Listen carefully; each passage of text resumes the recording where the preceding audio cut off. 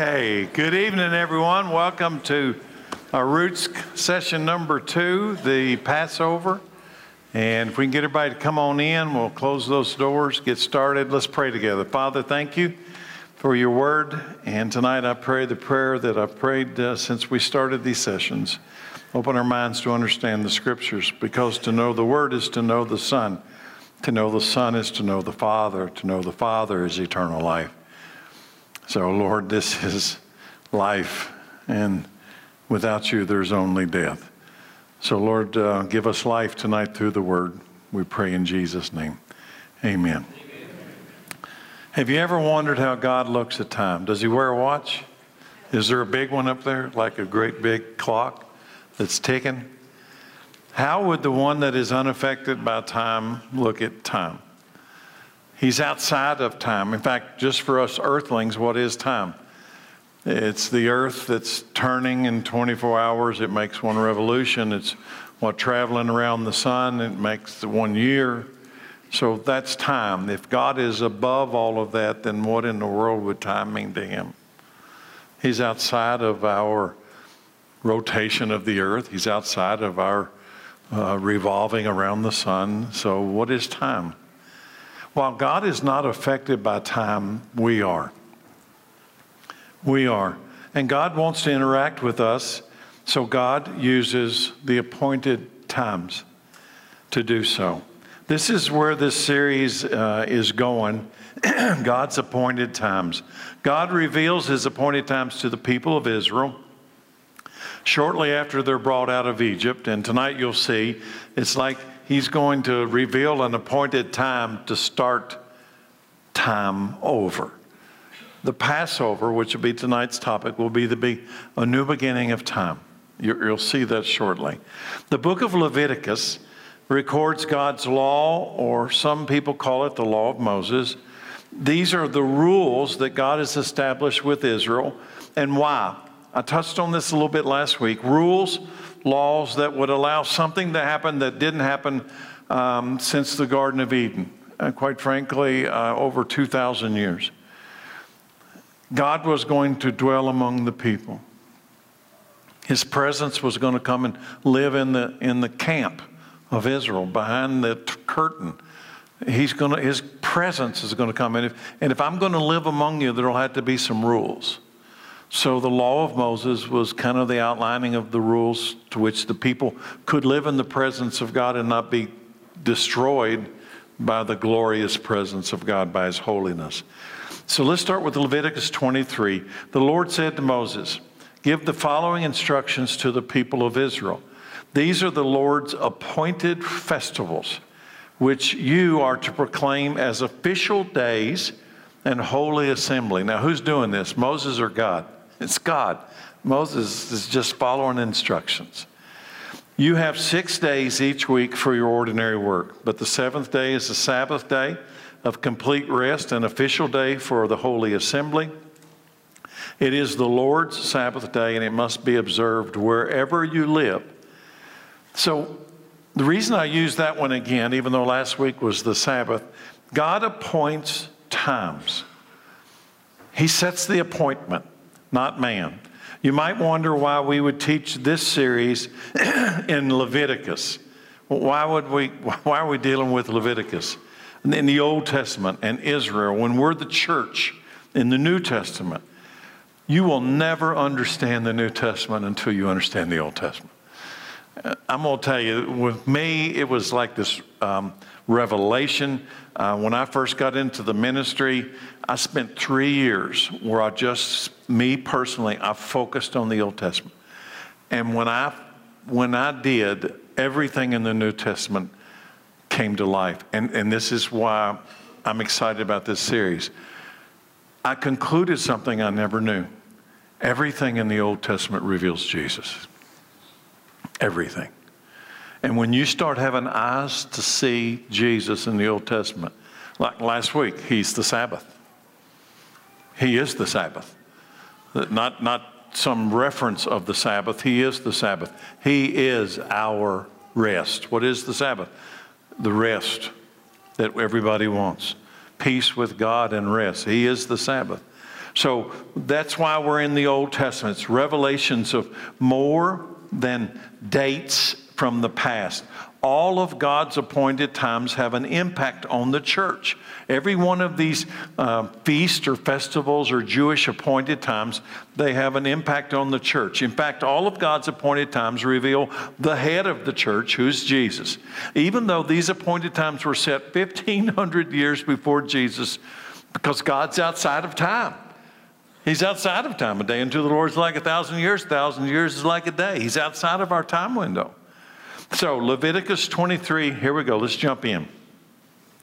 In addition to the Sabbath, that was last week's topic, these are the Lord's appointed festivals, the official days for the Holy Assembly that are to be celebrated at their proper times each year. Now, the Sabbath was weekly, right?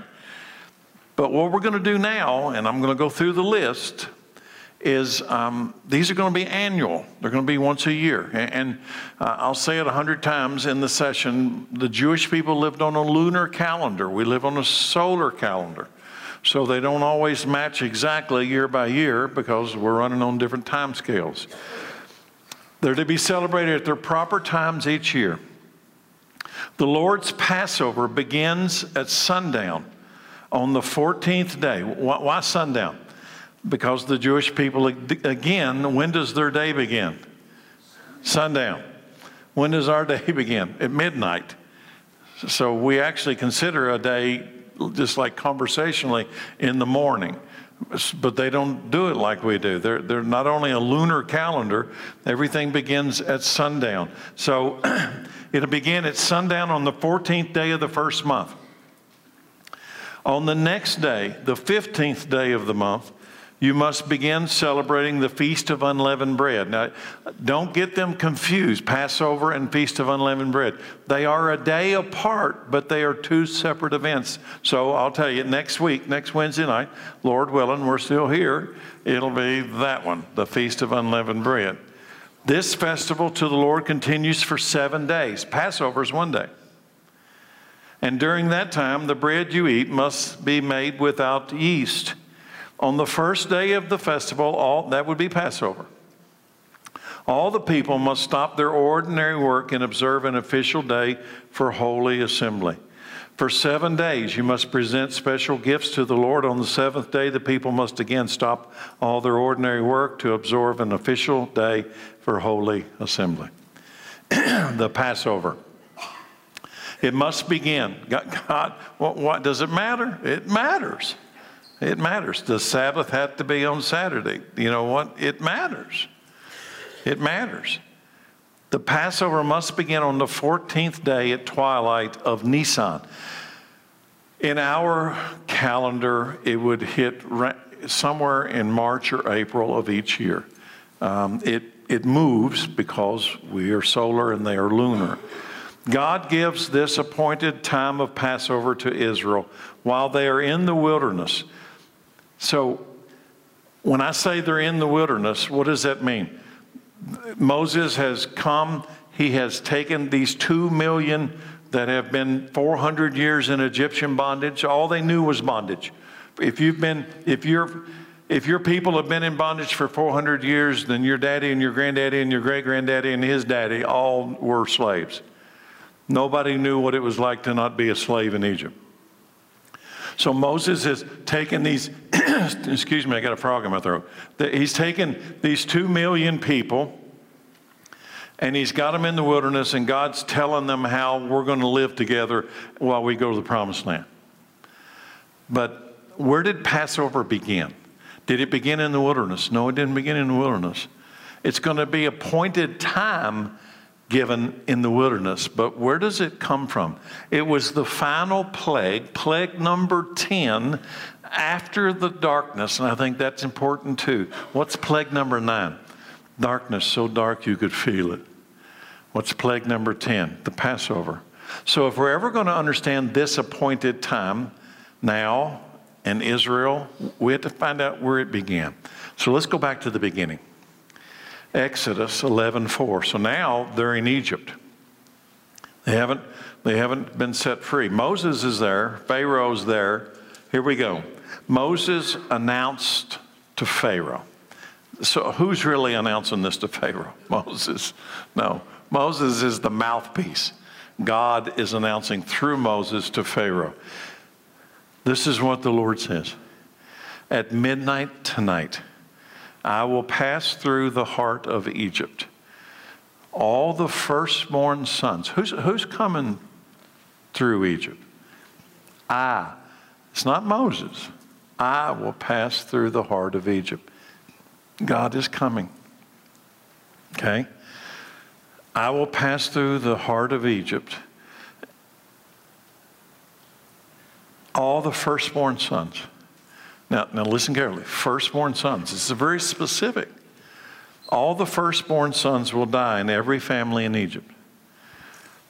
From the oldest son of Pharaoh, who sits on his throne, to the oldest son of the lowliest servant girl who grinds the flour.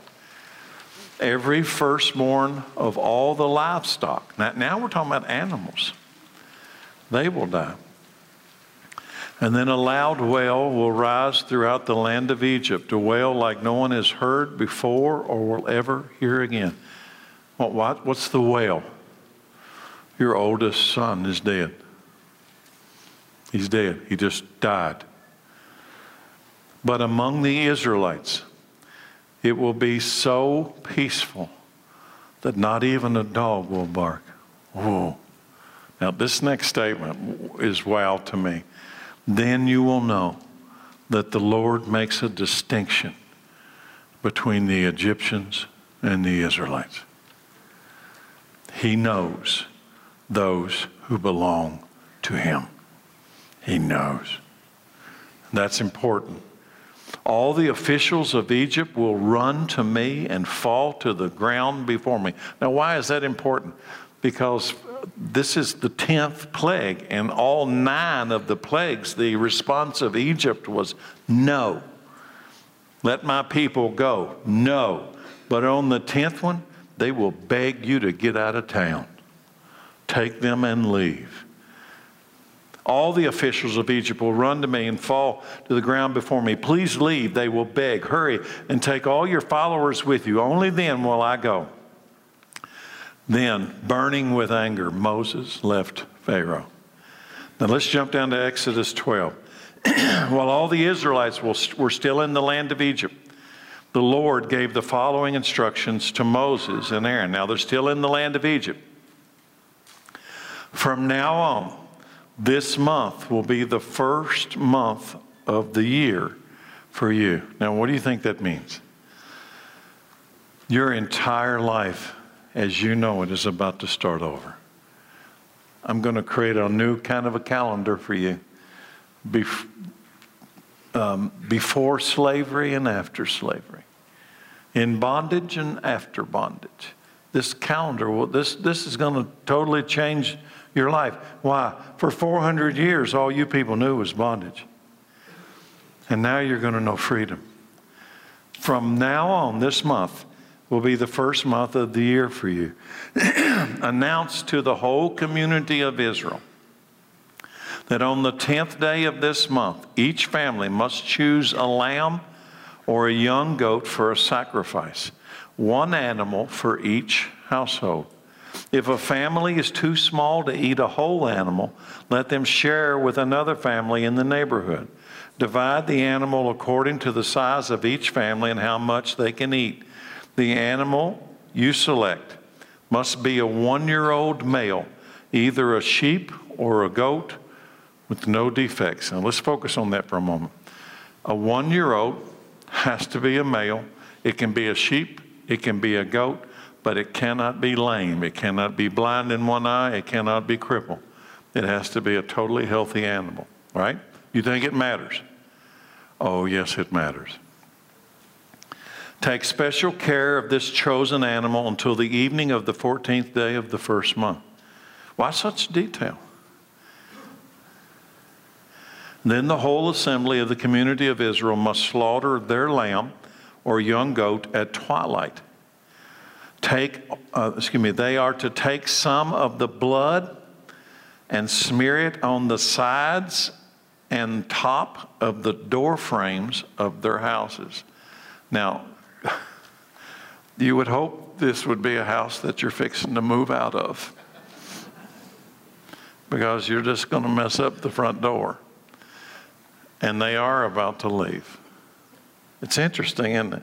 They're going to put blood all over their front door where they eat the animal, where they live. That same night, they must roast the meat over a fire, eat it along with bitter salad greens and bread made without yeast. Do not eat any of the meat raw or boiled in water. The whole animal, including the head, the legs, and the internal organs, must be roasted over a fire. Do not leave any of it until the next morning. Burn whatever is not eaten before morning. These are your instructions for eating this meal. Be fully dressed. Why so many instructions? You're going to find out, okay? I'm asking the question so you'll think about it. Be fully dressed. Wear your sandals. Carry your walking stick in your hand. Eat the meal with urgency. For this, here it comes, is the Lord's Passover. On that night, why so many rules? Something that will shake the earth is about to happen. On that night, I will pass through the land of Egypt and strike down every firstborn son and firstborn male animal in the land of Egypt. I, God, will execute judgment. That'll make the hair stand on the back of your neck. I am coming to the earth. Remember, all of this was so that he's going to live among the Israelites. But before he lives among the Israelites, he's going to execute judgment upon the Egyptians. He is able to distinguish between the two. I will execute judgment against all the gods of Egypt, for I am the Lord. If you go through the 10 plagues, if you go through the plagues and look at what God cursed, or the curse, gnats, flies, frogs, all those, they were all in some way deity, false gods to the Egyptian people. I don't have time to go into all that, but I want you to understand that what he was doing with the 10 curses was to reveal the pagan idolatry of the Egyptian people, A, and then B, reveal the one true God who had power over all of them. None of them could stand against him. None of them. I will execute judgment against the gods of Egypt. Why? For I am the Lord. But the blood on your doorpost will serve as a sign, marking the house where you are staying. And when I see the blood, I will pass over you. Now let's just stop for a moment. Can anybody already know why the Passover is the Passover? When I see the blood, I will pass over you. This plague of death will not touch you when I strike the land of Egypt. This is a day to remember. Each year, from generation to generation, must celebrate it as a special festival to the Lord. This is a law for all time. It's not going to expire. And I want you to think about this as we move on. Your new life begins at Passover. Mine did too. When the blood of the Lamb covered my temple, my house, death passed over me. My life started fresh. It is to be born again. This is the first day of your new life. To be born again. Church is the first day of our new life, right? God was making a way for death to pass over his chosen people. The blood of the Lamb is that way. The meal was called Seder. Every part of that meal represents their deliverance from bondage. Remember, the Feast of Unleavened Bread, that'll be next week's topic, follows Passover. They are two distinct appointed times, and both of them have their own meanings. We'll get into the next one detailed next Wednesday.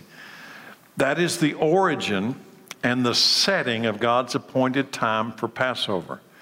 So here's the question. Okay, there's your history lesson. So here comes Jesus.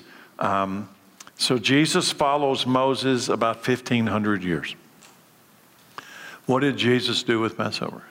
I asked you last week. I'm going to ask you in every one of these sessions. What did Jesus do with it? What did Jesus do with the Sabbath? That was last week's topic. So what did Jesus do with the Passover 1,500 years later? So we're going to read Matthew and Luke's version and start to look at Jesus and Passover and what did he do? How did he deal with Passover? Matthew 26.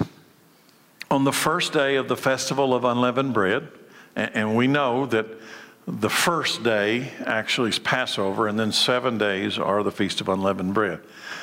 On the first day of the Festival of Unleavened Bread, the disciples came to Jesus and asked, "Where do you want us to prepare the Passover meal for you?" Because that's the first thing that happens in that feast, those two feasts. What do you want us to do? So they're Jews. All of them are Jewish. They're in Jerusalem, and they know we have to do the Passover. They know. He's not saying, now you have to do no. They're asking him. So they know that Jews do Passover. So here's Jesus' answer. As you go into the city, they're in Jerusalem, he told them, you will see a certain man.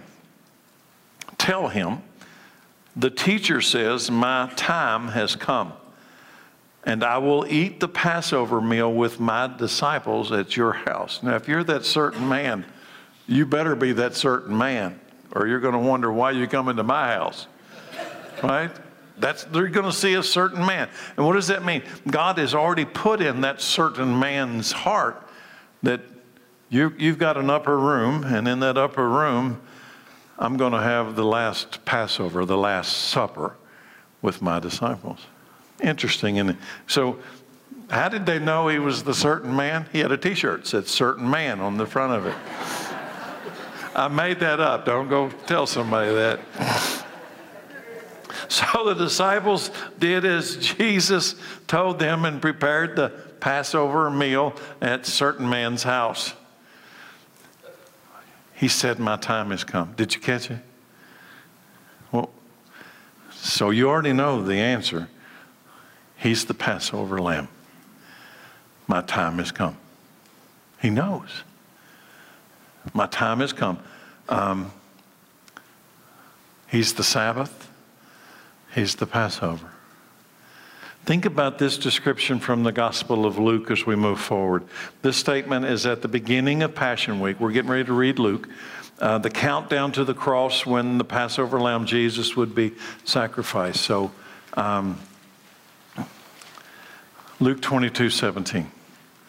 This is Luke's version. I'll just read Matthew's. Now the festival of unleavened bread arrived when the Passover lamb is sacrificed. Jesus sent Peter and John ahead and said, go and prepare the Passover meal so we can eat it together. Where do you want us to prepare it? They asked him. He replied, as soon as you enter Jerusalem, a man carrying a pitcher of water. Now Luke gives more detail. So not only does he have a T-shirt that says certain man, he's carrying a pitcher of water that says, I'm the certain man, this is water. Follow him. At the house he enters, say to the owner, the teacher asks, where is the guest room where I can eat the Passover meal with my disciples? Now everybody understands this is what we traditionally know as the Last Supper, right? You know that's what we're talking about. He, the certain man, will take you upstairs to a large room that is already set up. That is where you should prepare our meal. They went off to the city and found everything just as Jesus had said, and they prepared the Passover meal there. When the time came, Jesus and the apostles sat down together at the table, and Jesus said, I have been very eager to eat this Passover meal with you before. It's kind of hard to read. My suffering begins. He knows. He knows what's about to happen. I want to share this with you before they take me and begin to beat me and the process of killing the lamb begins. Let that sink in. Kind of puts a different mood on the Last Supper, doesn't it?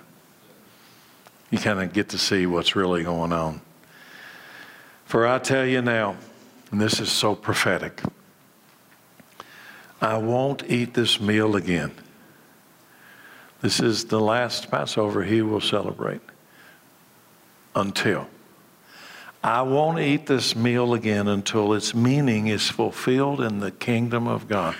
Now let me ask you, how many of you know when that will happen? What will that be? What he's saying is, I'm going to eat this Passover with you. It'll be the last time we'll celebrate Passover together until Passover is fulfilled in the kingdom of God. Stay with me. So that's verse 17. So I want you to picture that this is kind of the bread portion. It's kind of hard to describe it without linking it to the Feast of Unleavened Bread, because they are the same event, separate but the same event. So I want you to kind of picture he's got some bread, the unleavened bread, and he's saying, I'm not going to eat this bread with you in this way until it's fulfilled in the kingdom of God. So then now he takes the cup. Verse 17, he takes the cup of wine and he gave thanks to God for it. And he said, take this cup and share it among yourselves, for I will not drink wine again until the kingdom of God has come. So both of them, do you see? What he's really saying simply is that this is the last Passover that I'll have until the kingdom comes. Now, listen, it doesn't say it's the last time we'll have Passover. It's the last time we'll have Passover until the kingdom comes. That's an important difference. When will this Passover finally, completely be fulfilled?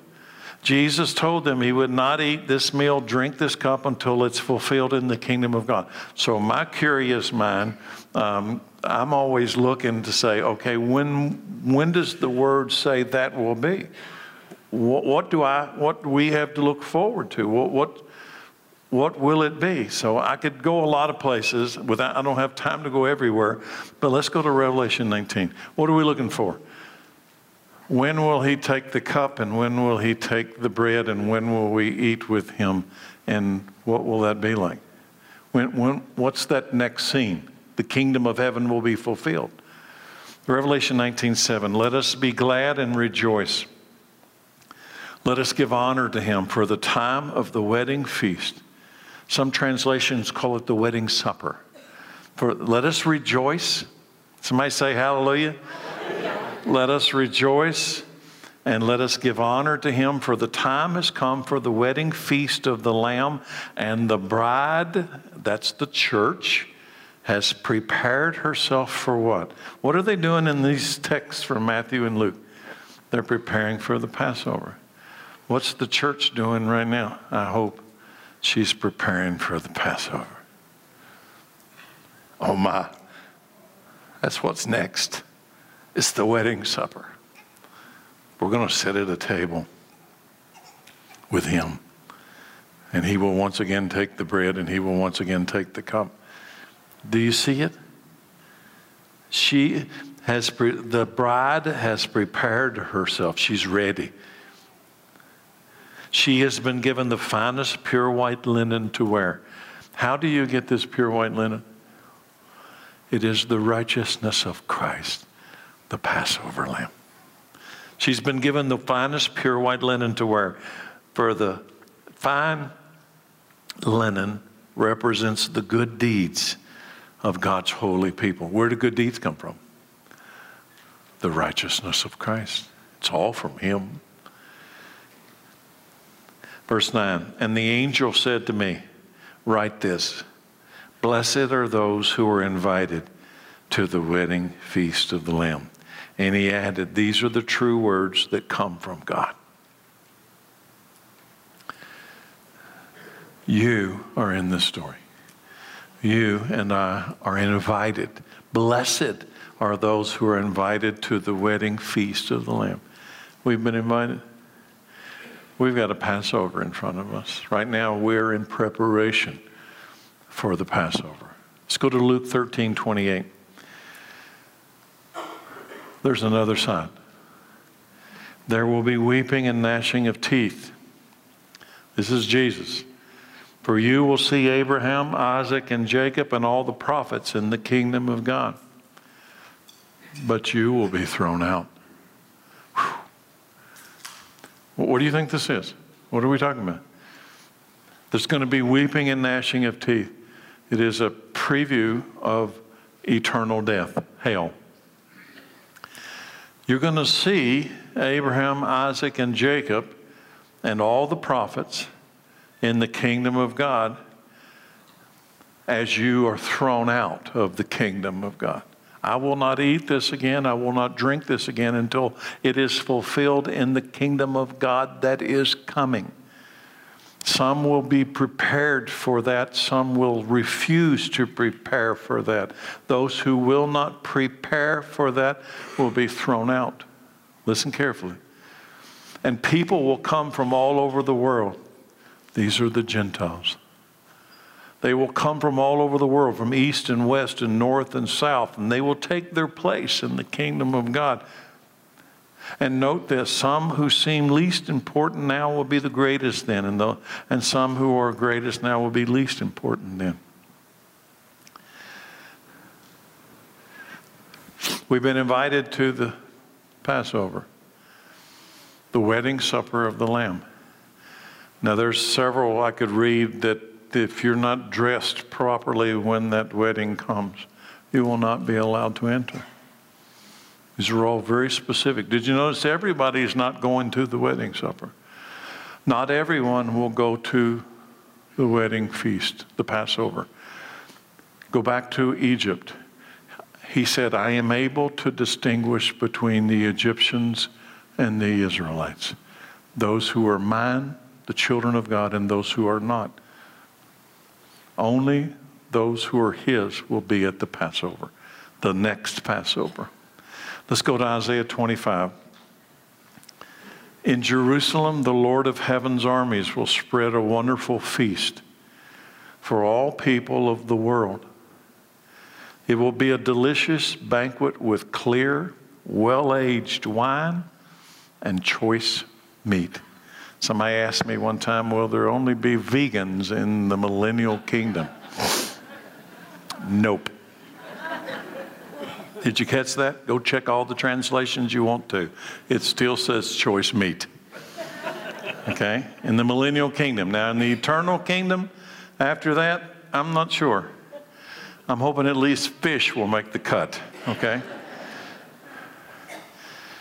There, he will remove the cloud of doom, the shadow of death that hangs over the earth. Sounds like Passover. He will swallow up death forever. Whoa. The sovereign Lord will wipe away all tears. He will remove forever all insults and mockery against his land and his people. The Lord has spoken. In that day, all the people will proclaim, this is our God. We trusted in him, and he saved us. This is the Lord in whom we trusted. Let us rejoice in the salvation he brings. Passover. That's the salvation he brings. Remember, Jesus came, I hit on this pretty heavy last week. Did he come to abolish the law? Or did he come to fulfill the law? So let's go to Matthew 5:17. This is important in every one of these 11 feasts. Don't misunderstand why I have come. I did not come to abolish the law of Moses or the writings of the prophet. No, I came to accomplish their purpose. Can you see it? He's accomplishing Passover. He's accomplishing Sabbath. I tell you the truth, until heaven and earth disappear, not even the smallest detail of God's law will disappear until its purpose is achieved. Jesus is the Sabbath, last week's appointed time. Jesus is the Passover lamb. John the Baptist prepares the way. He is prophesied by Isaiah 750 years in advance. So John the Baptist prepares the way and reveals that Jesus is the Lamb of God. Now, if you're not Jewish and you didn't know the Bible, you would think, what does that even mean? Why does John the Baptist call Jesus the Lamb? Now, when you know about Passover, then suddenly, oh, this makes great sense to you, right? John the Baptist announces it. Peter also describes Jesus as the Lamb. So you've got John the Baptist and you've got Peter, both announcing Jesus in the frame of the Lamb of God, the Passover Lamb of God. When I, God the Father, see the blood of the Passover Lamb, my judgment and wrath will pass over you. What if you don't see the blood of the Lamb? I will not pass over you. My wrath and judgment will fall upon you, and you will surely die. All right? So let's go to John 1:29. The next day, John saw Jesus coming toward him and said, look, the Lamb of God who takes away the sin of the world. Now, let's focus on that for a moment. Why does he say the Lamb takes away the sin of the world? If you go back to Genesis, what brought death? Sin. This is important. What caused Adam and Eve to die? Sin equals death. So what if I could fix sin? I would fix death, right? If sin is the cause of death, then the only way to fix death is to fix sin. So John the Baptist, through the Holy Spirit, saying, behold the Lamb of God that takes away the sin of the world. If you take away the sin of the world, you take away the death of the world. Because sin equals death. It's God's curse. So take away sin, you take away the curse of death, right? A man is coming after me. John the Baptist. A man is coming after me. He's referring to Jesus, who is far greater than I am, and he existed before me. So John was born 6 months before Jesus. Okay, you with me? John was 6 months ahead of his cousin Jesus. They're cousins. So John is ahead of Jesus, and yet John says he's before me. He who is coming after me is actually before me. What does he mean? He is eternal. He has always been. John knows he is the Son of God. He's not from Nazareth. He's not from Bethlehem. He's from heaven. He is eternal. He existed long before me. I did not recognize him as the Messiah, but I have been baptizing with water so that he might be revealed to Israel. Here's a trivia question, when did John really know that Jesus was the Messiah? And by the way, he was 30 years old when John knew for sure. Behold the Lamb of God who comes to take away the sins of the world. When? What was the scene? The baptism. When? Because John says, when I saw the Holy Spirit told me that when you see the Spirit come upon him and God speak, you will know that he is the one. And John said, now I know for sure. I have a feeling he had suspected it for quite a while, but he knew it for sure when God opened the heavens and the Spirit came like a dove and came upon Jesus. And he says, now I know for sure. Now I'm willing to die. I'm willing to die to testify that you are the Lamb of God. Okay, that's John, right? Let's go to 1 Peter. For you know that God paid a ransom to save you from the empty life you inherited from your ancestors. So these are the ancestors he's referring to. These are the 400 years of Egyptian slaves and wandering in the wilderness, and still most of you don't make it to the promised land.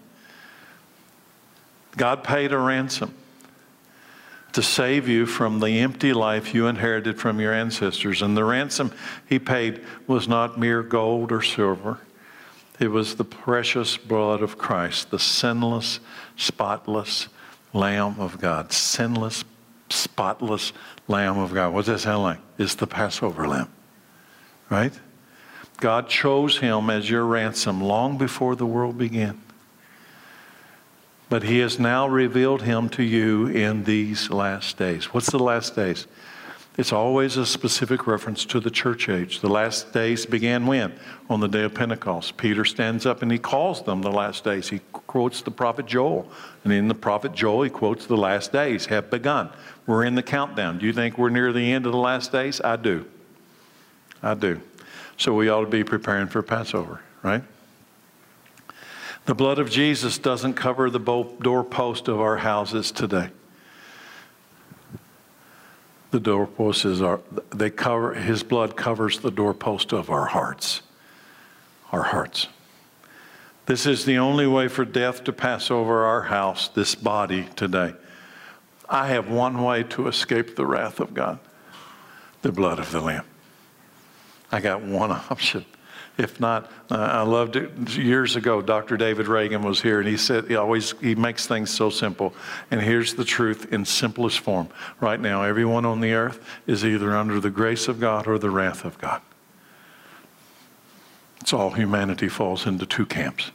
You are under the grace of God, the blood of the Lamb covers you, or you're under the wrath of God, the blood of the Lamb has not covered you, and the death angel's coming.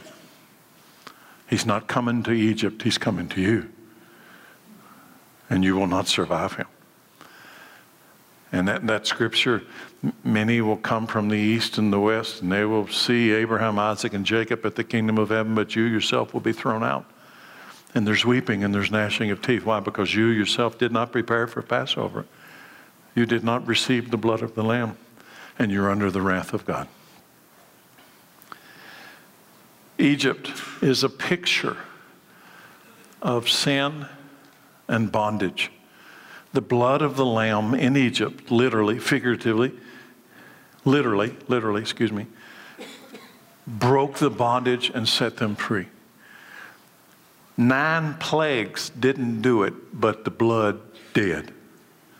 9 plagues couldn't pull it off, but the blood said, get out of town. Leave Egypt. I don't want you here anymore. You see, it was the blood. Only the blood could do it. Luke 22:19. So this is the Last Supper, again, Passover. So he took the bread and he gave thanks to God for it. Jesus took the bread, gave thanks to God for it. He broke it into pieces and gave it to his disciples, saying what? He wants them to get the physical and the spiritual connected. This is my body. This is my body, which is given to you. Do this in remembrance of me.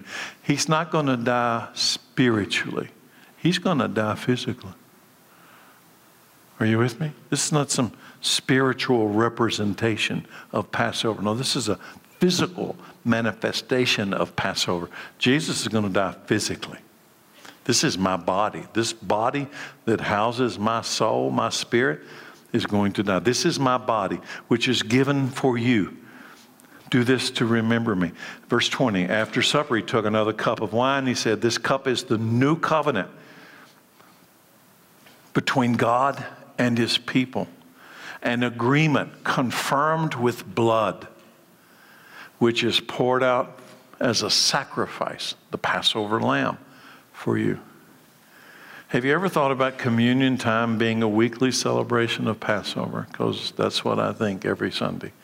So when we come here on Sunday and we open the bread and the cup, we are Gentiles in the church age celebrating Passover. Do you think about that? Think about the first 2 appointed times, Sabbath and Passover. Church, I want you to think about the first 2, Sabbath and Passover. Jesus is the Sabbath. He is our rest. He is our daily Sabbath rest. He's the reason I have peace in the midst of great turmoil of the world. He is my Sabbath. He's not just Saturday. He is my Sabbath every day. Jesus is the Passover. He is the way of God for death to pass over us. He is the body and the blood of the Lamb. He is the physical death that gives me physical life. When we take communion on Sunday, we, the Gentile church, are celebrating both the Sabbath and the Passover. Both. Do you think coming to church and taking communion together is important? I can tell you this, it is one of God's appointed times. In the book of Hebrews, it says, do not forsake the assembling of yourselves together as the manner of some does. But, listen, but assemble together all the more as you see the day approaching. You're going to need the church more and more, the Sabbath and the Passover, as you see the day approaching. What's the day? The wedding supper of the Lamb, the next Passover. We're not trying, as a church, the Gentile church, we're not trying to undo the Sabbath. We're not trying to undo the Passover. We're celebrating both by celebrating Jesus. Paul writes to the Gentile church in Corinth and in Ephesus, and I'm going to ask you as I read this, can you see the Passover in the church age? And by the way, Corinthians and Ephesians are both Gentile churches. 1 Corinthians.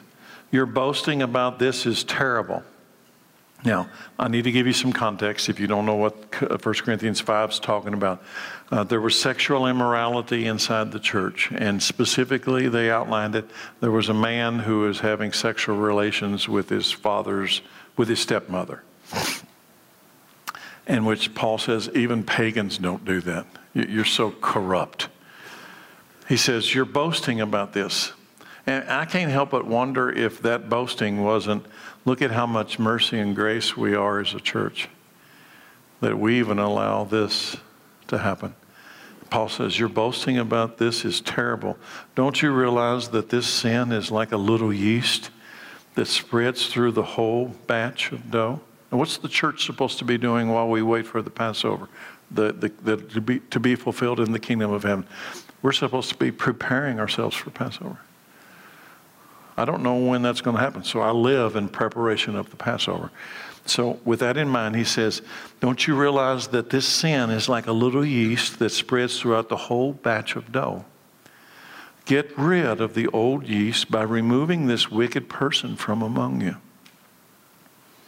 So much for tolerance inside the church. Then you will be like a fresh batch of dough made without yeast, which is what you really are. Christ, and he's making the connection, not me. Christ, our Passover lamb, has been sacrificed for you. So let us celebrate the festival not with old bread of wickedness and evil.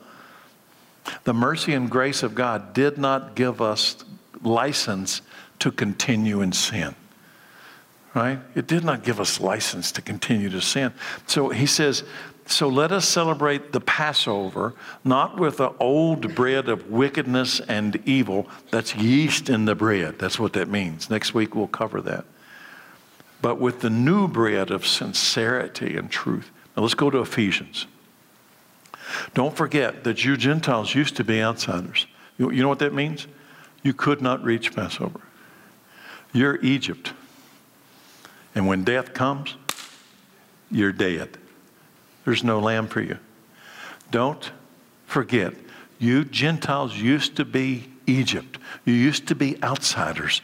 You were called uncircumcised heathens by the Jews who were proud of their circumcision, even though it affected only their bodies and not their hearts.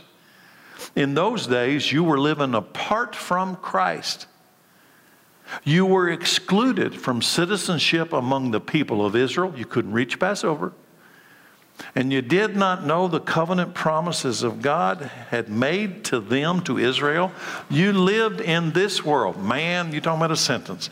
You lived in this world without God and without hope. Why? Because there was no atonement for your sin. So when the death angel comes, when God's judgment comes, you only get wrath. You only get wrath. You didn't have a choice. Well, I'm glad this scripture didn't end there. Verse 13, but now, somebody say hallelujah. Hallelujah. You have been united with Christ Jesus. Once you were far away from God. Now you have been brought near to Him. How? What brought you near to Him? By the blood of the Lamb, the Passover. Gentiles can have Passover. Jesus is Passover. You can even find all this prophesied in Psalms 22, King David and the prophecy of Isaiah. I don't have time to read all of those. I'm just going to read a part. I challenge, read all of Psalms 22. Psalms 22 is a King David psalm 1,000 years before Jesus. And you know what he's describing? The blood of the Lamb. Isaiah 53. I'm going to read Isaiah 53. Just the beginning of Psalms 22. My God, why have you abandoned me? Where is that from? That's 1,000 years before the cross. What did Jesus say on the cross? My God, why have you abandoned me? It says that He was chosen as the Passover lamb before the foundations of the earth. King David knew. This is written to reveal the Messiah in advance. Why? So that if you know in advance that Jesus fulfills every one of these prophecies, then surely He'll be your Passover lamb, right? Why are you so far away when I groan for help? Every day I call to you. He's the Passover. Eloi, Eloi, lama sabachthani. That's what He cried out. My God, why have you forsaken me? And by the way, I want you to understand, why did He forsake Him? Because my sin and your sin was placed on Him in that very moment. And God's holiness pulled away from His only Son. Because the holiness of God could not dwell with the unholiness that had been placed upon Him. And how do I know that? Okay, I am going to read Isaiah 53.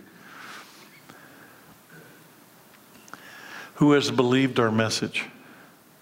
To whom has the Lord revealed His powerful arm?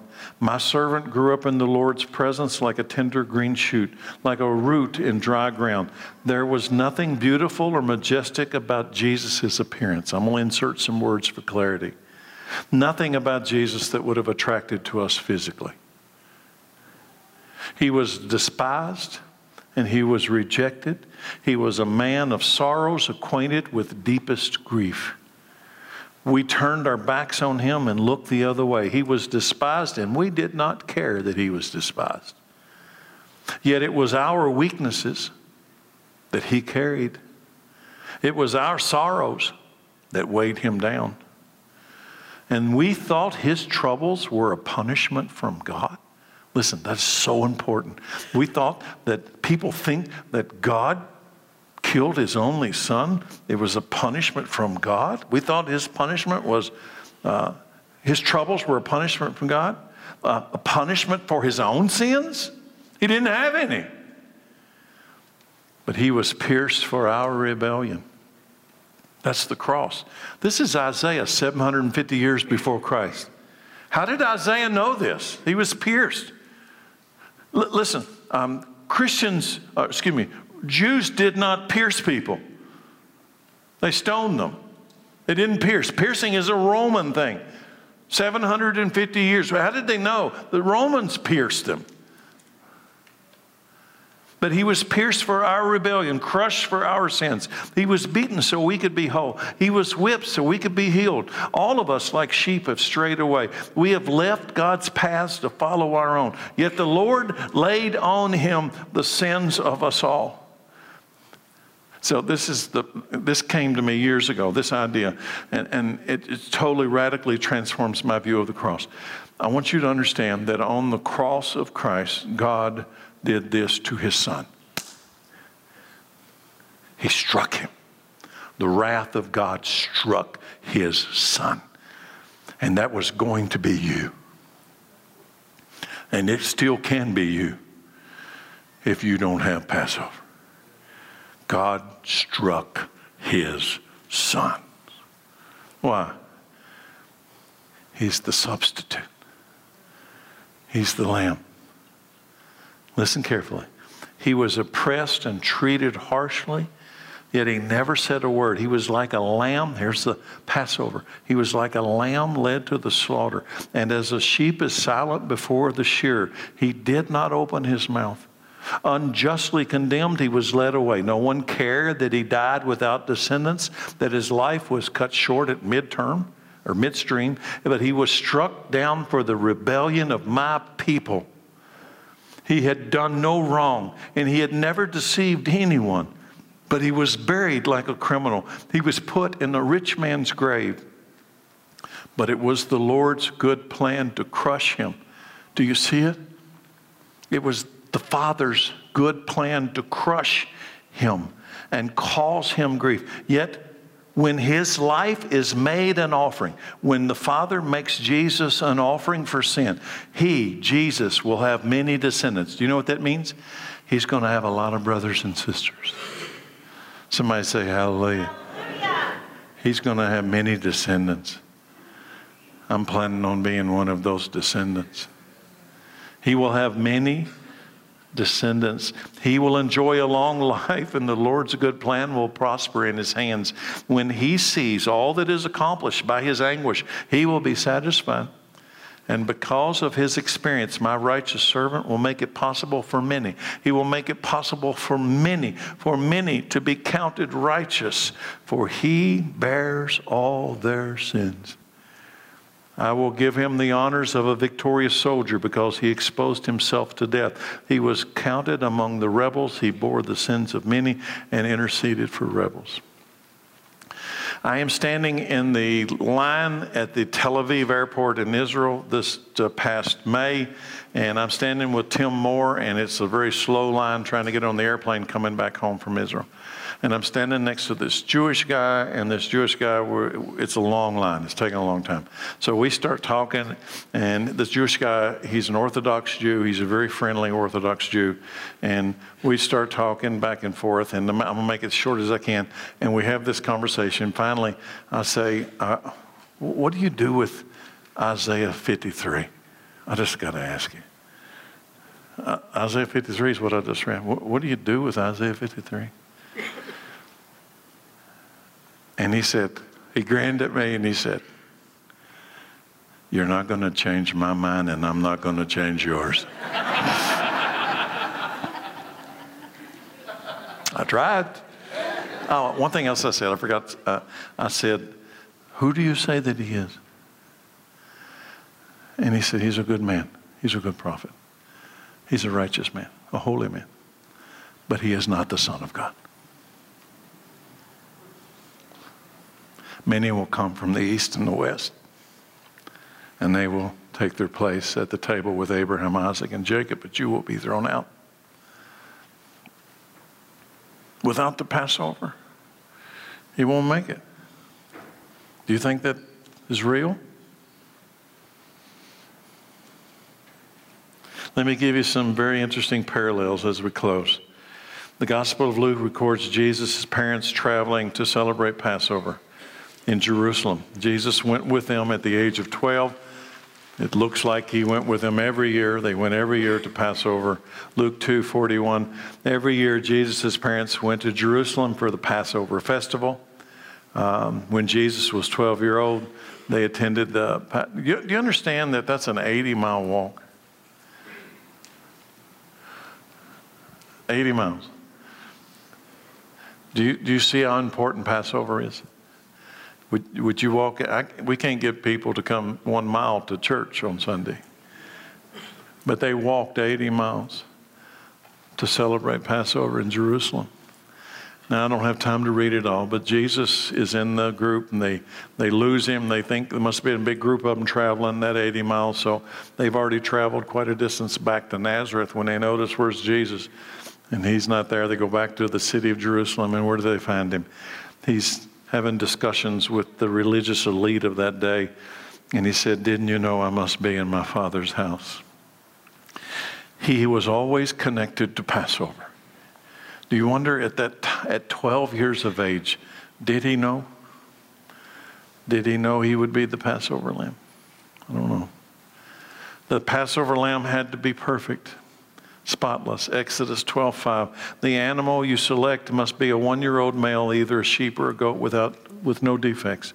Now go to 1 Peter 1:19. I read it earlier. It is the precious blood of Christ, the sinless, spotless Lamb of God. God chose him as your ransom long before the world began, but he has now revealed him to you in these last days. These last days, right now, today. I wonder if there's somebody sitting here tonight, and maybe for the first time in your entire life, you get it. Maybe you're in the room tonight. Maybe you're watching on this thing online tomorrow, and for the first time in your life, you get it. That if his blood doesn't cover me, I will not survive. 1 Corinthians 11. For I pass on to you what I received from the Lord himself. On the night before he was betrayed, the Lord Jesus took some bread, gave thanks to it, thanks to God for it, and he broke it in pieces and said, this is my body which is given for you. Do this to remember me. In the same way, he took the cup of wine after supper and saying, this cup is the new covenant between God and his people, an agreement confirmed with blood. Do this to remember me as often as you drink. For every time you eat this bread, listen carefully. This is why I read this. Every time you eat this bread and drink this cup, you are announcing the Lord's death until he comes again. Don't leave off the last part. You're announcing that he died and that he is coming back. So anyone who eats this bread and drinks this cup of the Lord unworthy is guilty of sinning against the body and the blood of the Lord. That is why you should examine yourself before eating this bread and drinking this cup. For if you eat this bread or drink this cup without honoring the body of Christ, you are eating and drinking God's judgment upon yourself. This is why so many of you are weak and sick, and some have even died. Do you know what? This can cause you to have physical sickness and physical death. Physical. This is why people are sick and they have diseases, because they do not take seriously the Passover. The appointed times. I look around the room and I look at myself and say, we all have one. I'm waiting for the Passover. I believe I'll see in the flesh the return of Christ. I'm going to just keep living my life like that. That's okay. If you think I'm nuts, hallelujah, I'm fine with that. Hebrews 9:27. And just as each person is destined to die, and after that comes judgment, so also Christ died for all time as a sacrifice to take away the sins of many people. He will come again. Not to deal with our sins. No, that's not why he's coming back. But to bring salvation to those who are what? Who are eagerly waiting for him, who are waiting for Passover. Paul and the Hebrew writers have a common theme, a common hope. It is the appointed times. For every time you eat this bread and drink this cup, you are announcing the Lord's death, what? Until he comes again. It is an appointed time. The Hebrew writer says he will come again, not to deal with our sins, but to bring salvation to those who are eagerly waiting for him. It is an appointed time. He is our Sabbath. He is our Passover. Next week, we'll deal with unleavened bread. And I want you to understand, just like Israel, when the Passover lamb comes to you, your life begins. It never ends. It's forever. Father, thank you for your word. Thank you for this Passover. Thank you that we Gentiles who were once far away, without hope and without God, have been invited to this Passover lamb. We say hallelujah. Thank you, Lord Jesus. In his name and amen. Thank you all.